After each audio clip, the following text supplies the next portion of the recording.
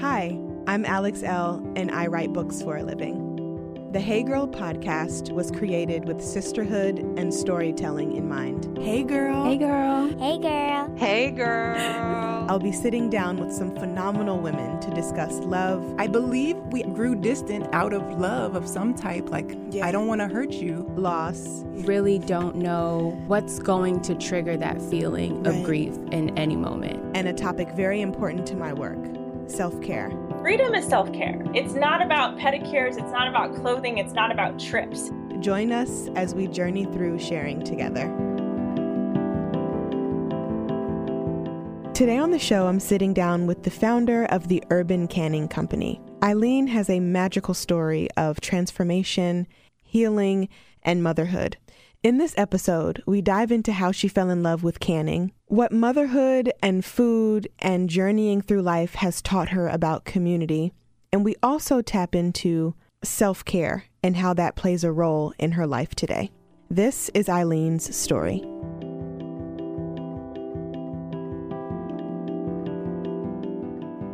Hey, girl. Hey girl. Illene, thank you so much for being on the show. How are you today? I'm good. Thanks for having me. I'm really excited to talk to you. I'm excited too. I'm really, thrilled to have this conversation and to dive deep. But before we do, please let us know who you are and what you do. Sure. Well, my name is Illene Sofranko, and I own a cannery in St. Petersburg, Florida called the Urban Canning Company, where we create artisanal pickles, jams, and beer mustards. And that mustard, I've already told you, but that beer mustard, y'all, that beer mustard is so good. It is delicious. I'm so glad you like it. It's kind of funny because it's one of our top sellers now, but when it first came about, I had never made mustard before ever. And I had a local brewery ask me on a Monday, I'll never forget it. They were like, hey, we tried your jams and love them. Would you like to make a mustard with our beer in it for an event on Friday? And I was like, yeah, I do that all the time. And I got off the phone and I was like, oh my gosh, what am I going to do? I've never made this before. And so I don't know. I made it work, and now it's one of our top selling products. So well, it is amazing. I'm glad they reached out because that's a staple in our house. Just to let you know, this morning I had a breakfast bowl with my sauteed potatoes and onions and peppers, scrambled eggs, and a big dollop of the mustard, right in the middle. That sounds like my kind of breakfast bowl. Delicious. I'm a savory kind of breakfast girl. Me too. Me too, all the way. So I want to dive in with how Urban Canning Co. came to be. So let's start from the beginning. How did you fall in love with jam and jarring and canning and all that good stuff? Well, it's a little bit of a long story, but I was raised here in St. Petersburg, Florida since I was 1, but my family is actually from the mountains of West Virginia. So as a little girl, every single summer, my mom would bring me up to stay with my great uncle. We'll call him Uncle Ray. So you all will know that that's my great uncle.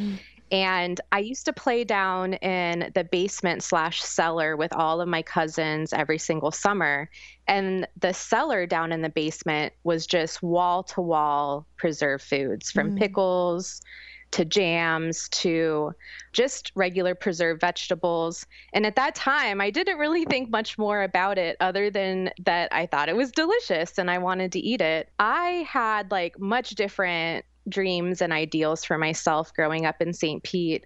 I kind of would come home and people would ask me how was your summer? And I was like, it's good, but my family's they're a little bit hillbilly. And I wanted to be a famous makeup artist. And I went to arts middle school and high school. And 2 weeks after I graduated, I had a one-way plane ticket to New York City, and I did not come back for 6 years. Wow. And I thought I was really going to find myself in New York. I thought that was exactly the place I needed to be. But it turns out that it was nothing I thought it was going to be at all. I didn't really make many connections there. And long story short, I came back to Florida when I was 23. And I was knocked up and totally lost. Everything that I thought I wanted for myself was turning out to not be true and not coming into fruition.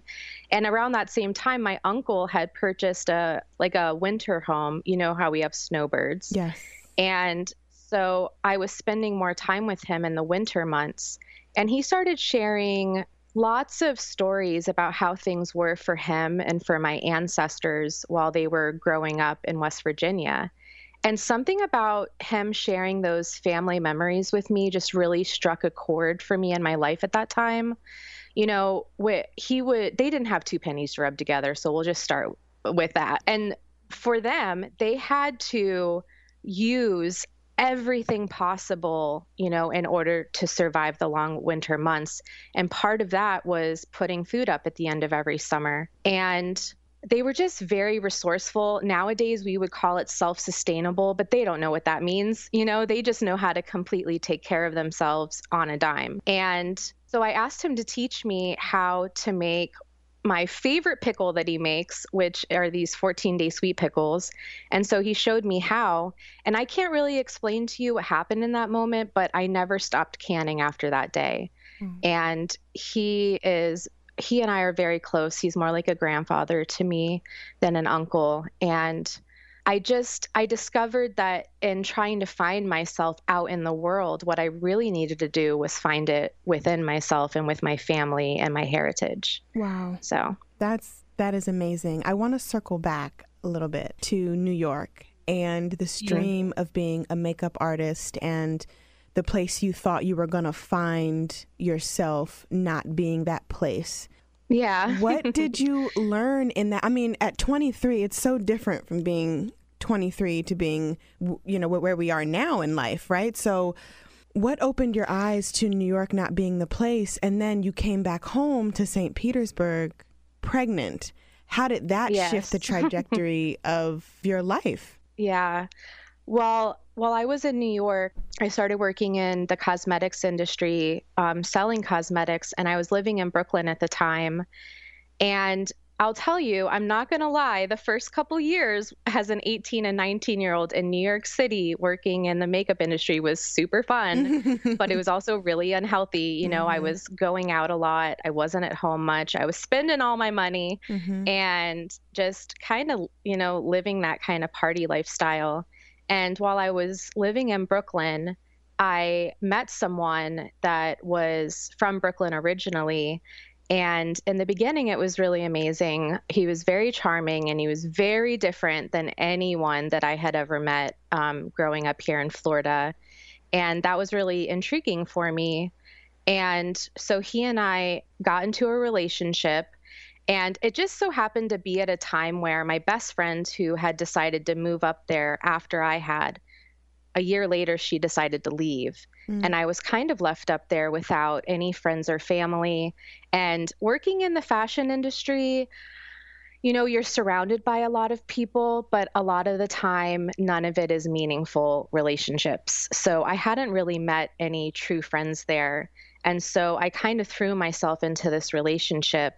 And it was, you know, I'd say 6 to 8 months into it that I started realizing that I might have gotten myself into something a little more intense than what I originally had thought. And a few years later, I still found myself in it, and I didn't really understand why. And it turns out that I had kind of gotten stuck into a cycle of abuse with this man.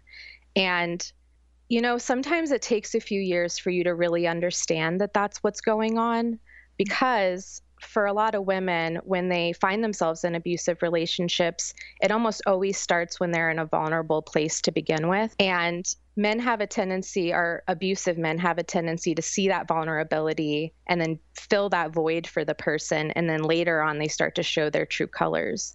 And that doesn't always have to mean, you know, physical abuse. It can mean a variety of things. And you can really be broken down as a person.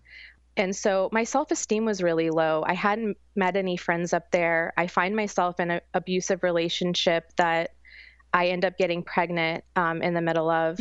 And so I came back to Florida with the man, hoping that maybe the move was going to change things. Wow. Wow. And it didn't at all. Your problems always follow you no matter where you go. Yes. And I didn't want to admit to my friends or family that I had gotten myself into this situation. I was like, you're smarter than this. You come from a good background. Like, how could you be a victim of abuse? But the truth is that it can happen to anyone at any time. Yeah. And it doesn't matter whether you're educated or not. And it took me a long time to have the courage to get out. And it was through moving back to Florida that I was like really able to have a support system around me where I felt safe to do so, because I knew that shit was going to go down after Right. I decided to get out, Yeah. And it did. It got crazy. I will spare you guys how crazy it got. But I was left in a really interesting space where I felt more lost than I ever had. And it coincided with my uncle moving here. And so I think that's why the stories of my, family's upbringing and having that support system really resonated to me at that time. It also was teaching me lessons on how to be a single mom, because I never got any child support. All of the help I got was from my parents or just from my own will. And I was left in a situation where, I guess I'm going to call it a quarter life crisis, and then also kind of post-traumatic stress disorder. And a lot of people do. My answer at that time was just to put it in a box and totally forget about it. And I dove into my heritage, learning more about my uncle canning. And then I also was in a situation where I wasn't sure if anyone would ever love me as a single mom, or if anyone would ever love my daughter the way that a biological father would, and trying to support myself. And a lot of times single moms have a really hard time finding affordable childcare while working a set schedule. And so I tried it for a while, and it was like eating at my soul. I was like, my kid was being picked up by 2 different people. We had this crazy intense schedule to try to make it work to where I could work, they could work, Ava could be taken care of. That's my daughter. And there came a point where I was like, this is just crazy. I don't love what I'm doing. We're all running around like maniacs. And so I started my first business at that time. I decided just to quit my job, and I literally had nothing else lined up. And so I was like, I love vintage. I'm going to try to sell vintage online. And so that's the first business that I started, was selling vintage on Etsy, which at that time it was 2009, 2010. Everybody was everybody was on Etsy. Yeah. I can quit my job and I'm just going to make millions on Etsy.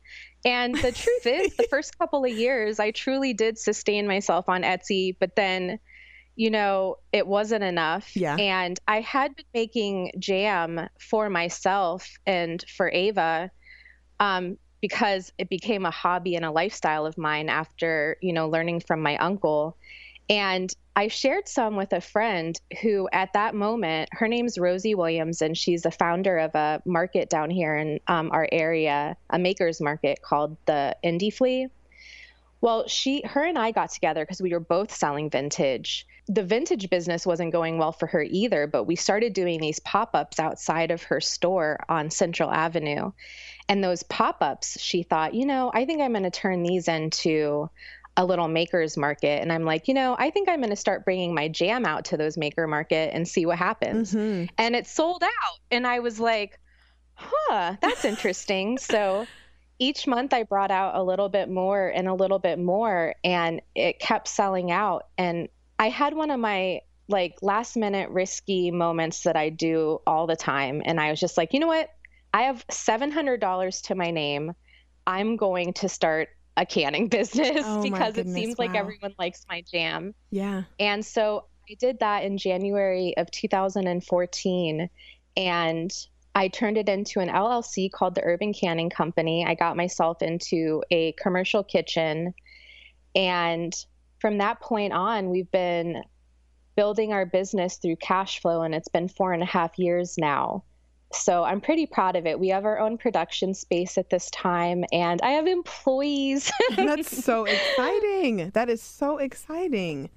I mean, how you're able to transform, and how we're able to transform and take on these different shapes and wear these different hats to become the people that we want to be, especially as mothers. You and I have kind of a similar story with being single mothers. And, you know, Ryan, my husband, came into Charlie's life when she was 4, 5 years old, and he's been helping me raise her. But to circle back, like, I kind of had those same feelings as you, like, no one's ever going to love me. I have a kid. No one's ever going to love me.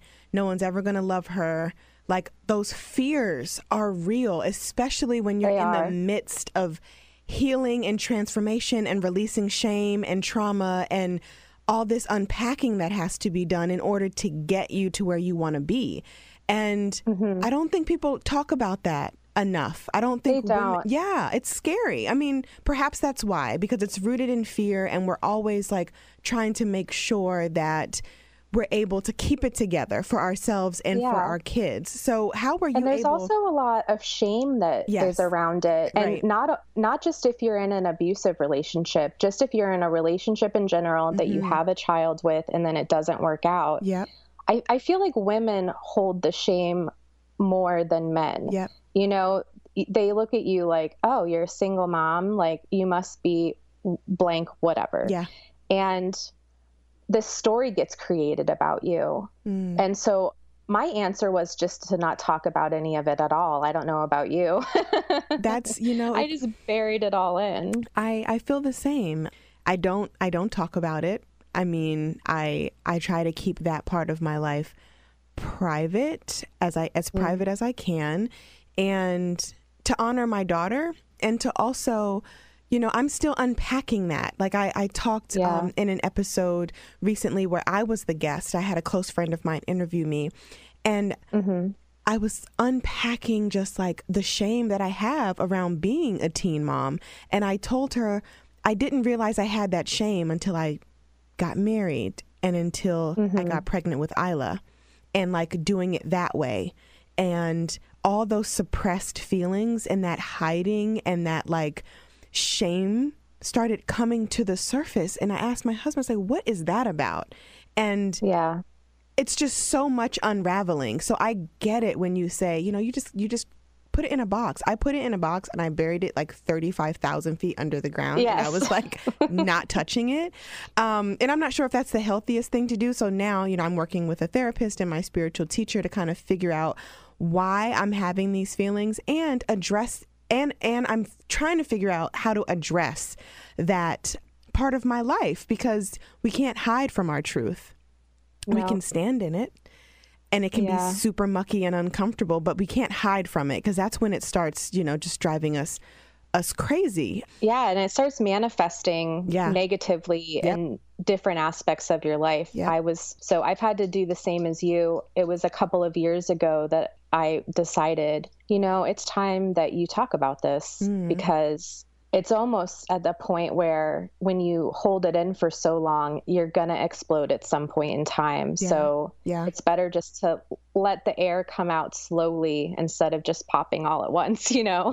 No, absolutely. Just letting it kind of unravel in a way that makes you feel safe and not overwhelmed. That's kind of what I've been trying to balance. Like, how can I tap into this today in a way that's not going to give me anxiety for the rest of the week? Because it can be that traumatic to reopen, you know, and step back into the place where we used to be, right? We've come so far and we've made all these changes and we're standing in what we know to be true today. But how about from the past? So when you open that box that we've buried 35,000 feet under the ground, it's like, what on earth? Like, I don't want to go back there. Oh gosh, it's so hard to even think like a minute about it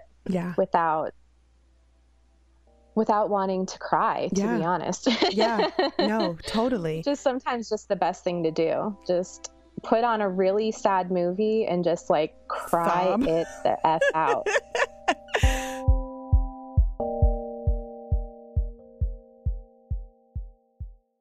Hey Girl is brought to you by Skillshare. I love Skillshare. You guys have heard me say this before, but I'm a student on their platform, and it is so fun to be able to dive into these different classes that they offer. Right now, I'm exploring the creative writing classes. One that's really standing out to me is by Ashley C. Ford, and her course is called Creative Personal Writing, Write the Real You. What I love most about Skillshare is that it's an online learning community with thousands of amazing classes covering dozens of creative entrepreneurial skills. You can take a class in everything from photography to creative writing like I am, design to productivity, and more. So whether you're returning to a long-time passion project, challenging yourself to get outside of your comfort zone, or simply exploring something new, Skillshare definitely has a class for you. Lifelong learning is important because it keeps our minds open and moving and creative. I love that Skillshare has a little bit of everything for everyone. Join the millions of students, including myself, already learning on Skillshare today with a special offer just for my listeners. Get 2 months of Skillshare for free when you use my code. That's right. Skillshare is offering Hey Girl listeners 2 months of unlimited access to thousands of classes for free. To sign up, go to Skillshare.com/HeyGirl. Again, that's Skillshare.com/HeyGirl to start your 2 months now. You will not regret it. Skillshare.com/HeyGirl.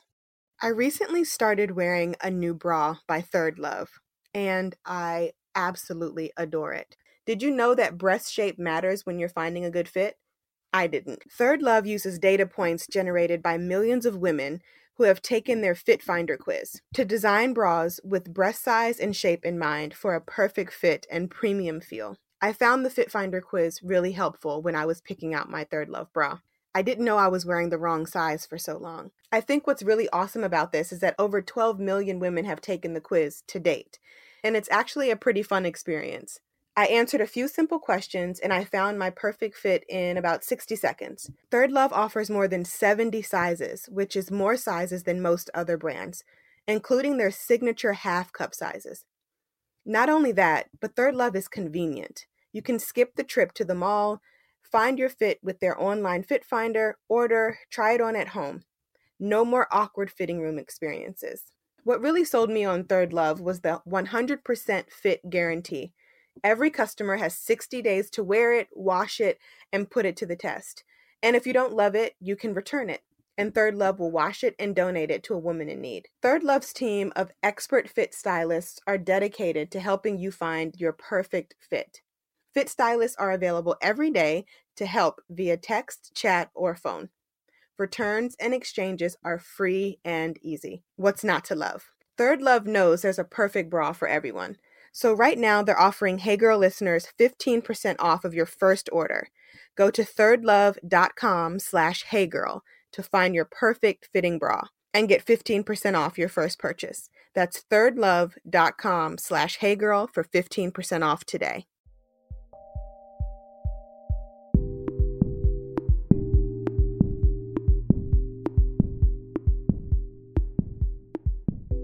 To talk about Urban Canning Co. a little bit more and how it came to be at a farmer's market. So we went from quitting job to vintage on Etsy to Urban Canning Co. kicking ass at farmer's markets. Now you are 4.5 years in. I'm sure Uncle Ray is beyond proud of you. I want to talk about that too. But what has canning taught you about community? Because food is so communal, and it really is. The fact that you and your team... It's not as much anymore, though. But you don't think so? Let's talk about that. No. Yeah. So when I was a kid, or up in West Virginia in the summers, we would have like family reunions and people would have church gatherings and this, that, and the other. And sometimes neighborhoods would have parties and potlucks. And I'll tell you, we tried to partner up with a Keep St. Pete Local, which is a nonprofit in our area that helps promote small business.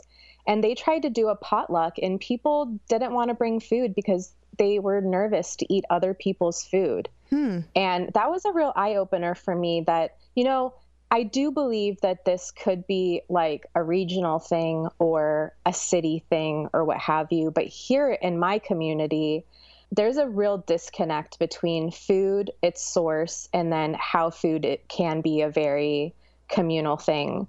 And I had the opportunity when I opened my own kitchen a couple of years ago to start teaching classes and showing people the way my uncle showed me how to preserve food, because it can be daunting and scary when you search it on the internet. Yeah. And it was in that moment that I found like, wow, people have this like crazy misconception of canning. Like when people get together, they think hot, sweaty conditions, putting up like 1,000 jars, women just miserable. And that's just not the case at all. So I really do try to show people in the classes. I have them all come together and prep food together. They're all coming together and talking about food preservation together. And they're meeting people that might even be their neighbor, but they didn't know, because they don't knock and say, hi, I just moved in, here's a basket, just. Yeah. That is different. Yeah, that is so true. And I have written down here to touch on your workshop offerings, because that's kind of where community came into play for me. Because I wish I was in St. Petersburg to come take a class, but the way you're offering me community is by me being a customer and you packaging and making and shipping to me in Maryland for me to enjoy. And that to me is community building. But when it comes to being in person and touching and looking and tasting and having a tangible experience with the people who may be your neighbor, who may be coming from far away. What has that taught you about the possibility of community? And also, how has that made you realize the role that Urban Canning Co. plays in community today? Whew, man, that's kind of a tough question. Sorry. Whew. I guess that I was kind of one of those many people that didn't knock, on the neighbor's house next door. I didn't really know the people around me.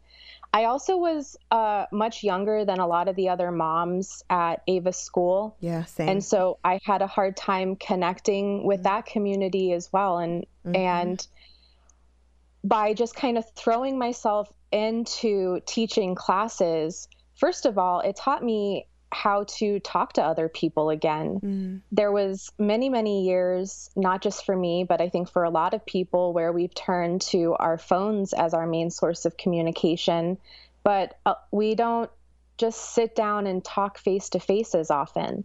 And so, I don't come from a public speaking background. I didn't go to school for teaching. I had no idea what I was doing. Same. I just knew I wanted to share the same experience that my uncle had shared with me with others. Yes. And so I threw myself in it, and I realized that if you want to see those things happen, then you be the person that starts it. And then it's going to happen. Yep. Yep. And I'm finding that with the people who come to the classes, that's starting to open their eyes, that like, oh, I can talk to you comfortably and it not be awkward. And it's okay to say hi when we're crossing paths on the street. We don't have to look down and pretend like we're all just alone in this world. So that answer is something that really just warmed my heart, because with this digital age being what it is, it's so easy to get lost in translation on the phone, and like you follow your friends on Instagram and Facebook, and that's how you check in. It's like, no, I've had to have a couple conversations with people that are dear to me to say, hey, following each other on Instagram doesn't replace a phone call or a FaceTime or, hey girl, come over, and I just want to hug you and see you. That transition for me is kind of strange, but it keeps me mindful and intentional on how I'm interacting with those new in my life and old in my life, and the community that I want to build through in-person connections, phone calls, FaceTime and just being present and not double tapping your photo and liking it and calling that a check-in because I read your caption and it said that you had a shitty day today. But okay, that's fine. But also picking up the phone and saying, hey, you know, I did see your caption and I saw you weren't having the best day. Do you want to talk about it? And not just being this fleeting moment of community, but really tapping into what it means to show up for the people in our lives. Thank you so much for sharing that. I want to talk about a couple more things before we wrap up. You are teaching domestic violence survivors how to step into who they are, and how to build their own businesses. And I don't want to end this show without talking about how you got into that and what that has taught you, not only about your own journey, but about the importance of standing with other women as they navigate different traumas. Awesome. Yeah. So in St. Petersburg, we have a nonprofit organization called CASA, and CASA is all about community action against domestic abuse. And it's not just for women, it's for men too, or the elderly, for children, for any victims of abuse. And I happen to have a good friend who's the volunteer coordinator there. And a couple of years ago, when I was finding that me holding this in kind of like a dirty secret was really manifesting negatively in my life, I wondered, well, what am I going to do about it? You know, am I just going to like cry about it? Or I mean, it is nice to call friends and, you know, say, you know what, this is a truth that I want to share with you. But I wanted to do something bigger than that, because I oftentimes would have people, speaking of social media, and I'm sure you find this also, like looking at my life on social media and thinking like, oh, look at how great everything is for her. You know, look at her building this business and it's so successful, but it's like the tip of the iceberg. You don't see all the stuff underneath that's holding it all up and that's making it all happen. And so I didn't want people to feel alone in their troubles, really. And I also had a fear that I would always be defined as a victim and that I couldn't really get ahead in life if people knew this about me. And I thought maybe other people would feel the same way too. And so I did a couple of fundraising things for CASA, but then they actually came to me and asked me if I would teach a workshop helping victims of domestic abuse write a business plan. For all the reasons I mentioned before, you know, they're having a hard time finding a schedule at work that works with childcare, or they can't afford childcare, or whatever it is. And I was able to go in myself, and I invited my friend Jamie O'Berry, who owns O'Berry Succulents. I invited her to come as well. And we got to teach 10 to 15 women all about writing a business plan, answer all the questions that they have, but most importantly, help them feel like their possibilities aren't over, you know, that this isn't the end of their lives, that door is closing and now it's going to open up to a whole new beginning where they don't have to let what happened to them define them or hold them down. That even with $700 in savings, they can start a business. And if they accept help from organizations like CASA or their family, you know, they can build their own little empires. And that doesn't have to mean $1 million businesses. You know, there's different forms of success. It doesn't have to be monetary.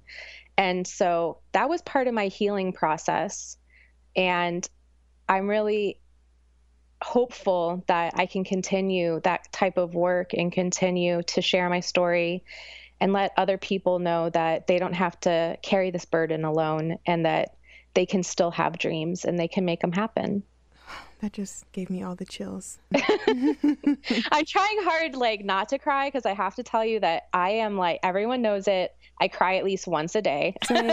Same. But I have to be honest, I still have this thing where when I talk about this, it still feels like someone else that I'm talking about, because I'm still not fully allowed myself to be 100% emotionally connected to what happened. So, you know, I'm still a work in progress too, in many ways. We all are. Like, we are all constantly working to be our best selves and to address things that, you know, give us anxiety and that make us feel disconnected from our journeys. So we are all constantly working and doing the work and trying to figure out how to get the work done, because that is where it comes into play, the healing. When you address, acknowledge, and you're aware. I always say the triple A's: address, acknowledge, aware. Be aware. So with all of that, I am loving our conversation. I wish I could talk to you for another hour. Same. Self-care as a mother, business owner, and advocate. What does it look like for you? And how do you want self-care to unfold in your life as you continue on this journey of business owner, healing, trauma and wounds and hurt, and also being emotionally available for your daughter? How does self-care play a role in all of that? Well, in the beginning, when I first started urban canning, I wasn't taking care of myself at all. And Ava, how I made it work with her is I would just schlep her around with me. She was at all the markets, and I really wasn't taking care of myself. And it wasn't until a couple of years later, when I was getting sick all the time, I had gained a lot of weight. I wasn't feeling good. The list goes on, that I realized, you know, I can't be the best boss that I can be. I can't run my business the best. I can't be the best mom or friend or family member or what have you, unless I take care of myself first. But there's this, do you find that, like, there's this narrative that putting yourself first is selfish and that you should, like, feel bad for doing it? Because I do. Yeah, there is that narrative. And that's why I do the work that I do, to dispel that narrative and get women to realize, listen, you can't pour from an empty cup. You just can't. So if you want to be the best you can be, really can't. You have to fill yourself up first so you can share with others. I mean, that just makes sense. And that narrative of it being selfish is something that I think is slowly dissipating, but it's going to take some time. I hope so. Yeah, I'm working on that part really hard. And the other thing I'm trying not to do is compare myself to other women and what fills their cup up or doesn't fill their cup up. You know, there's a lot of, like, other female CEOs that I follow, and they're leading a very different life. Like, it's 6 a.m. I'm going for a jog, and now I'm working till 2 o'clock in the morning, and they're only getting, like, a few hours of sleep every day. And that just doesn't work for me. Like, so the things that I've implemented is, when I'm off, I turn my phone off, I put it on the charger, and I don't work anymore. I'm trying to focus on one thing at a time. Yes. And if it's not the business, right now my attention's on my daughter, or right now my intention's on you know, creating a healthy meal for us, or right now it's hanging out with my girlfriend. So really compartmentalizing things instead of having this feeling like I have to multitask all of the time. And then the next thing is, I have implemented riding my bicycle, which seems really simple. And I know everyone says, like, exercise, but that, like, American culture of, like, diets, exercise, lose weight, look pretty, I'm not doing it for that. I don't, like, fuck that, for lack of a better word. Yeah. I'm doing it because I want to sweat it out and, like, clear my mind for a minute and come back feeling, you know, relaxed. Yeah. And so I've implemented being physical more for that reason, not for, like, weight loss and all those other burdens I feel like society puts on women. Yeah. And then I'm trying to teach that to Ava as well. you know, she's becoming she is a preteen. She's hitting puberty. So instead of like hashtag self-care on Instagram, I'm like, the phone is down and I'm actually taking care of myself. Yes. You know? Yes, absolutely. That is important. That logging off and that being present in your day-to-day moment is wonderful. And self-care looks like digital detox more times than not, because now, I mean, we talked about this earlier, it just becomes a blur, right? And now everybody is like, here's what I'm doing. I'm up at 6 a.m. I'm kicking ass in the gym, and I'm raising babies, and I'm cleaning the house. And I'm like, I don't know how y'all do it. I can't do it all. And I know. I'd like to see the clips from in between those Instagram stories, because that's where the truth lies, you know? But it's so funny because everything that everyone does is for very different reasons, social media or not. So it's like finding balance between navigating social media, running a business, being a mother, being a family member, taking care of yourself, and not getting wrapped up in other people's narratives. And that's what can be so hard with the social media world, is because everybody is doing so many different things that we're overstimulated and we're constantly digesting what someone else is doing instead of being like, this is what I need to be doing. So kudos to you for bike riding. I actually want a bike. I just told Ryan the other day, I'm going to get a bike and I'm going to go ride it. Listening to music and riding bikes, it's just one of my favorite things. And then I have another suggestion too. It's something I tell all of my students. You know, I oftentimes hear, I don't have time to cook, or I don't have time to can or preserve my own food, or I don't have time to source better foods or go to the farmer's market on Saturday. But the truth is that we all have time for what we choose to be a priority. And we have gotten to a point where when we feel stressed out and tired, we look to mindlessly scrolling on, since this is the theme that we're going into now, like mindlessly scrolling on Instagram or binge watching Netflix as our way of decompressing, but you don't feel better afterwards. And so one of the hardest things about preserving your own food is the food prep involved. You know, sometimes you're cutting like 100 pounds of vegetables, which is quite a lot. But it is better than going to a meditation class, in my opinion, because you have a very simple task that almost anyone can do, and you have to do it for a long period of time. And in that moment, while you're prepping the food, you get to have silence and you get to just focus on the task at hand and watch the progression start from a cucumber into a pickle.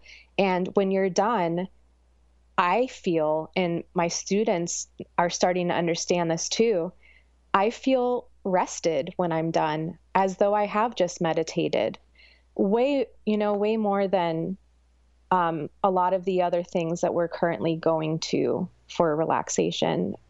So I think everyone should start canning and cooking for themselves again and preserving their own food and getting in control of what they're putting inside their bodies. And it won't just help their health physically, but mentally as well. Illene, that's a great way to end. Thank you so much for being with me today. I appreciate you. Thank you. Just a quick side note to all you ladies out there who may be going through what I went through in my early 20s when I first became a single mom. Do not give up hope. Love is out there. It took me 35 years, but I finally found an amazing man, and he loves my daughter like she is his own. It's not even something we ever have to talk about, and we're getting married in October. So keep your head up, do the work, love yourself, and love will find you.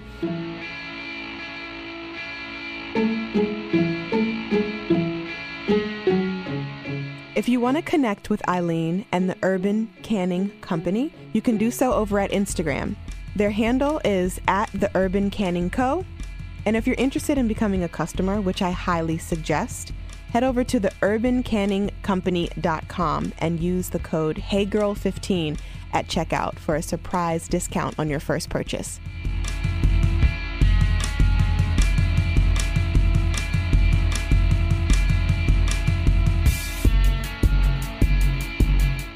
The Hey Girl podcast is a member of the District Productive, produced by Paul Woody Woodhall and me, Alex L. Music by DC's own Kokai.